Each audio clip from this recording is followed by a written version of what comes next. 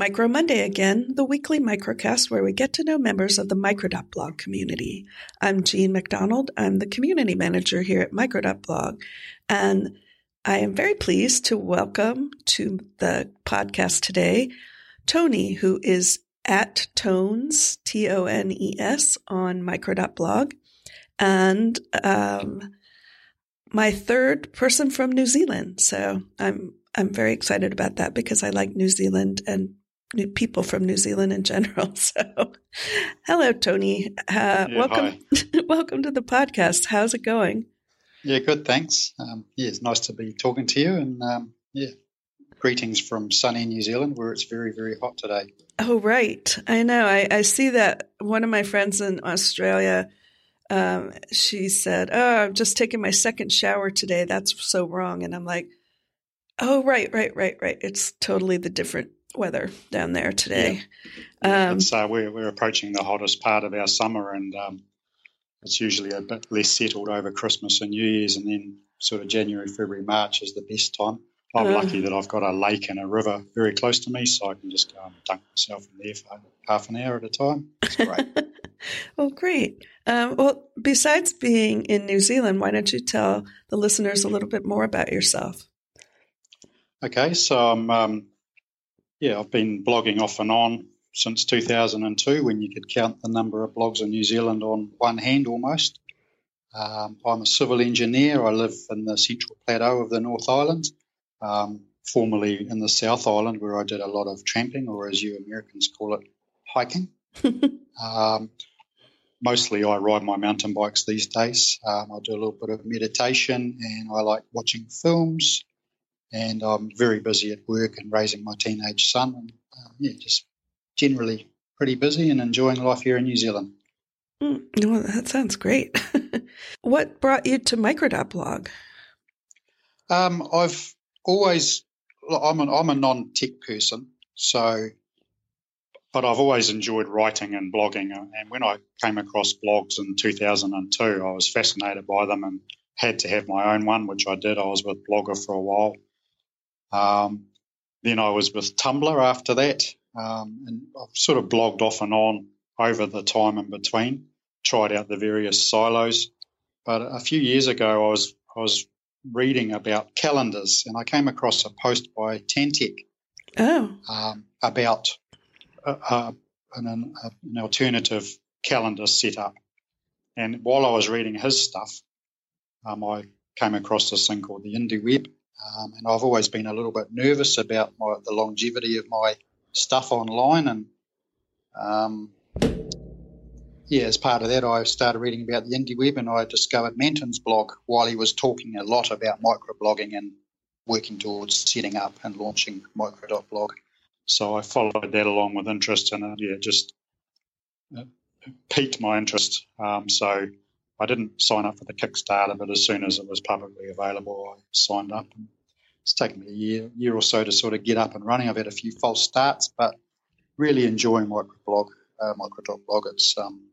It's great. And it's just nice to have my own domain, and there's a really good community there as well. So I think I've found my home on the web. I've always wanted to have everything in one place. Mm-hmm. I don't like having stuff scattered all over the place. So I'm slowly pulling. I'm going to be doing more and more film reviews and things. I'm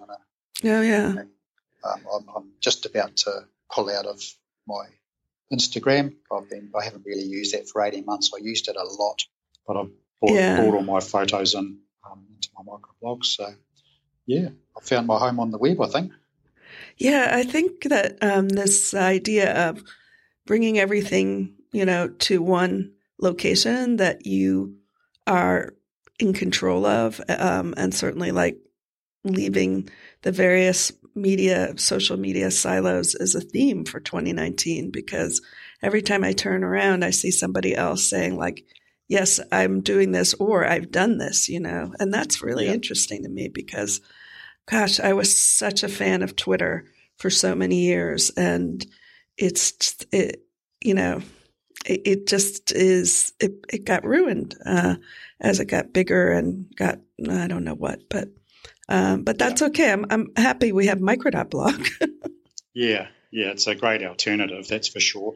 I've always been a bit of an early adopter. I was on Facebook. I was studying journalism in 2007, and I was on Facebook then. But I was only a member of that for a few years. I didn't really like it.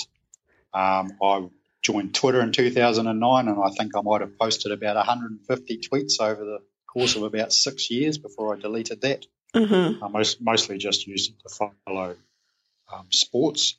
Okay. Where I felt most at home, apart from blogs, has been Instagram, but that's going the wrong way at the moment as well. Of course, I don't like seeing ads in my feed. Posts from friends don't seem to show up all the time. Right. Unfortunately, a lot of my friends who I've met over the years and are now travelling or living overseas, I can only stay in contact with them via Instagram. So hitting that delete button will be an issue, but they've all got my email and vice versa. It's very refreshing to email people. So yeah, and as part of that, I'm moving away from Gmail as well. I've got a Fastmail account. And I love getting personal emails. It's great. It's like getting a letter. I know. It's that's interesting because that is on my to-do list for this year too, is to migrate out of Gmail, not just my gmail.com account, but my main domain, my personal domain's mail is hosted at Gmail, and I just don't feel comfortable with that anymore. I mean, I always thought it was a little bit, it wasn't a real good fit with the Apple Mail program, and I don't want to go to different places for my mail, but yeah, we use Fastmail, Manton and I do, for Micro.blog, and I've become a fan of that. So yes, same. I've had a Fastmail account for about a year now, and I love it. It's great. Yeah, and I'm very careful not to give the address out to non-people. Right. Yeah. So if any people out there, I'm tones@fastmail.com. Yeah. Any organisations out there, I'm not. Yeah, I guess it's pretty hard to scrape emails out of a podcast, hopefully. Yeah, exactly. So you say you've been blogging since 2002? Yep. And what has there been any specific focus of your blog, or more a personal blog, sort of personal and custom to you and your interests, whatever they may be at the time? Yeah, I've always kind of treated it as like a companion to my analog journaling. I write a lot by hand. I love writing, but most of my writing I do for me. That may change in the next year or two, though. I'm turning 50 this year. Shudder. And, I'm starting to think I need to write more. I've just been busy being an engineer. As I say, I'm a trained journalist, but I just haven't really found the time or the inclination to write, and I'm okay with that, apart from personally. So, my focus on blogging is just I put down stuff that sort of complements my journaling, my record keeping for myself, sort of daily logging. And I just basically do what I think I would want to look back and read. I don't really have an audience in mind. I don't care if one other person doesn't read anything. It's I blog for me, so that's why I guess I sometimes delete things. Apologies to anyone out there who's commented on something that I've posted, only to find later that I've deleted it. But I'm quite often just jotting down ideas and then rethinking things and. Basically what ends up on my blog is for me, essentially. So I've never really had a focus on an audience or anything, or any specific, I'd never write a blog about, economics or mountain biking or food. I just, to me, it's just a very personal thing that I enjoy and do for myself. Yeah. I think that's the beauty of the medium, as it were. If you are not trying to achieve a certain outcome of blogging, but blog for the sake of blogging for yourself. It's very satisfying. And I think that's been a problem for me over the years. I, started doing web design in the 90s, and I had some ideas for kind of websites that were like blogs, but I wasn't really attracted by the idea of just a blog, as you describe it. But now, I've had the motivation working with Manton to really explore that. And it's been a great year. I've really been pleased to see that, yes, I like writing, and, I like doing this mix of small and longer pieces. And now that I've been doing it long enough, I have that On This Day tool integrated into my Micro.blog. So if I click on that, very often I can go back and see something, random from this date last year. And that I much prefer that to Facebook serving me up some random memories or congratulating me on 10 years of friendship with somebody I've known for 40 years, right? So I think we've all heard horror stories about Facebook reminding people of things they don't want to be reminded of. Right. Well, yeah, that's true. To me, sorry. No, go ahead. To me, blogging is, as I say, it's a very personal thing, and I guess I'm crippled a little bit by I'm a bit of a perfectionist, and I'm quite a private person, so I've always been very careful about what I put out in the public domain. That's why I'm Tones. Mm-hmm. If I Google myself, I can't find anything. To me, that's great. Yeah. And if I Google my real name, I can't find anything. And to me, that's a perfect state of being for me as a fairly private person. And the personal blogging too. That means there's no pressure on me to post or not post, and to me, it's very important. The spaces between posts are just as important as the posts themselves. Mm-hmm. Yeah, that's it's a really interesting perspective, because most people are trying to work in the opposite direction, and myself included, making sure that people know about us. Yeah. And but when you said, like, I Google myself and I don't find anything, I think, whoa, that's an achievement. That's really great.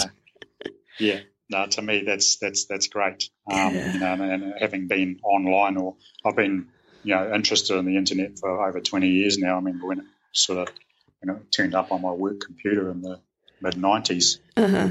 And I've always been interested in it.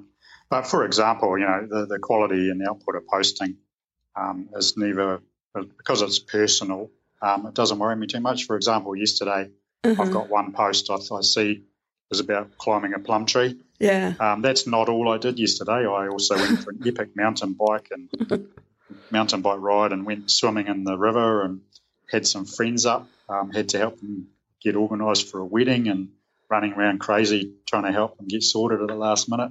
But none of that is, it's nothing I need to blog about. Or I do have a few ideas for some themes I want to explore this year, in particular sort of, as I said, I'm turning 50, so I've been thinking a little bit about ageing and mortality, etc. I've got a few ideas there, but there's no pressure.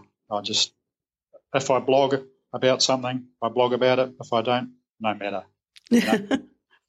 Right. No, that is pretty great. So have you ever thought about doing a microcast, for example?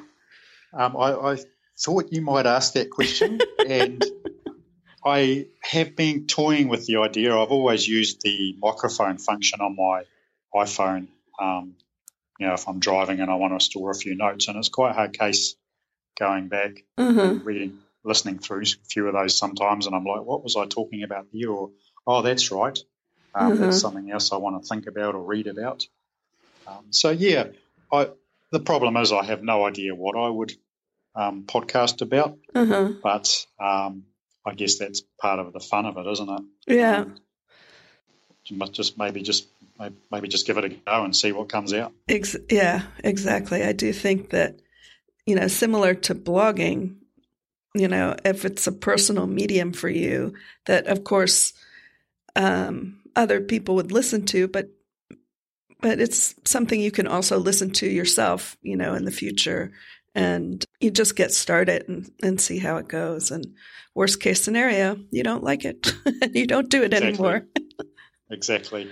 Yeah. And I guess part of it is getting used to the sound of your own voice. It's not something you normally hear, is it? Yeah, that's true. I know that used to be a problem for me, and it's been a good kind of ego minimizer for me to just say that's what I sound like and that's what I talk like. And most of the time people like communicating with me, so I'm not going to try to, alter it for some perceived standard that I don't match up to in my mind. But easier said than done sometimes. Yeah. Well, I have to say the West Coast American accent is fairly easy on the ears. So yeah. No problems from this end. Oh, cool. Well, I'm interested to know that I even have a West Coast accent because I am from Miami, Florida originally, which is... Oh, you might need to take that bit out then because I don't know the difference between them.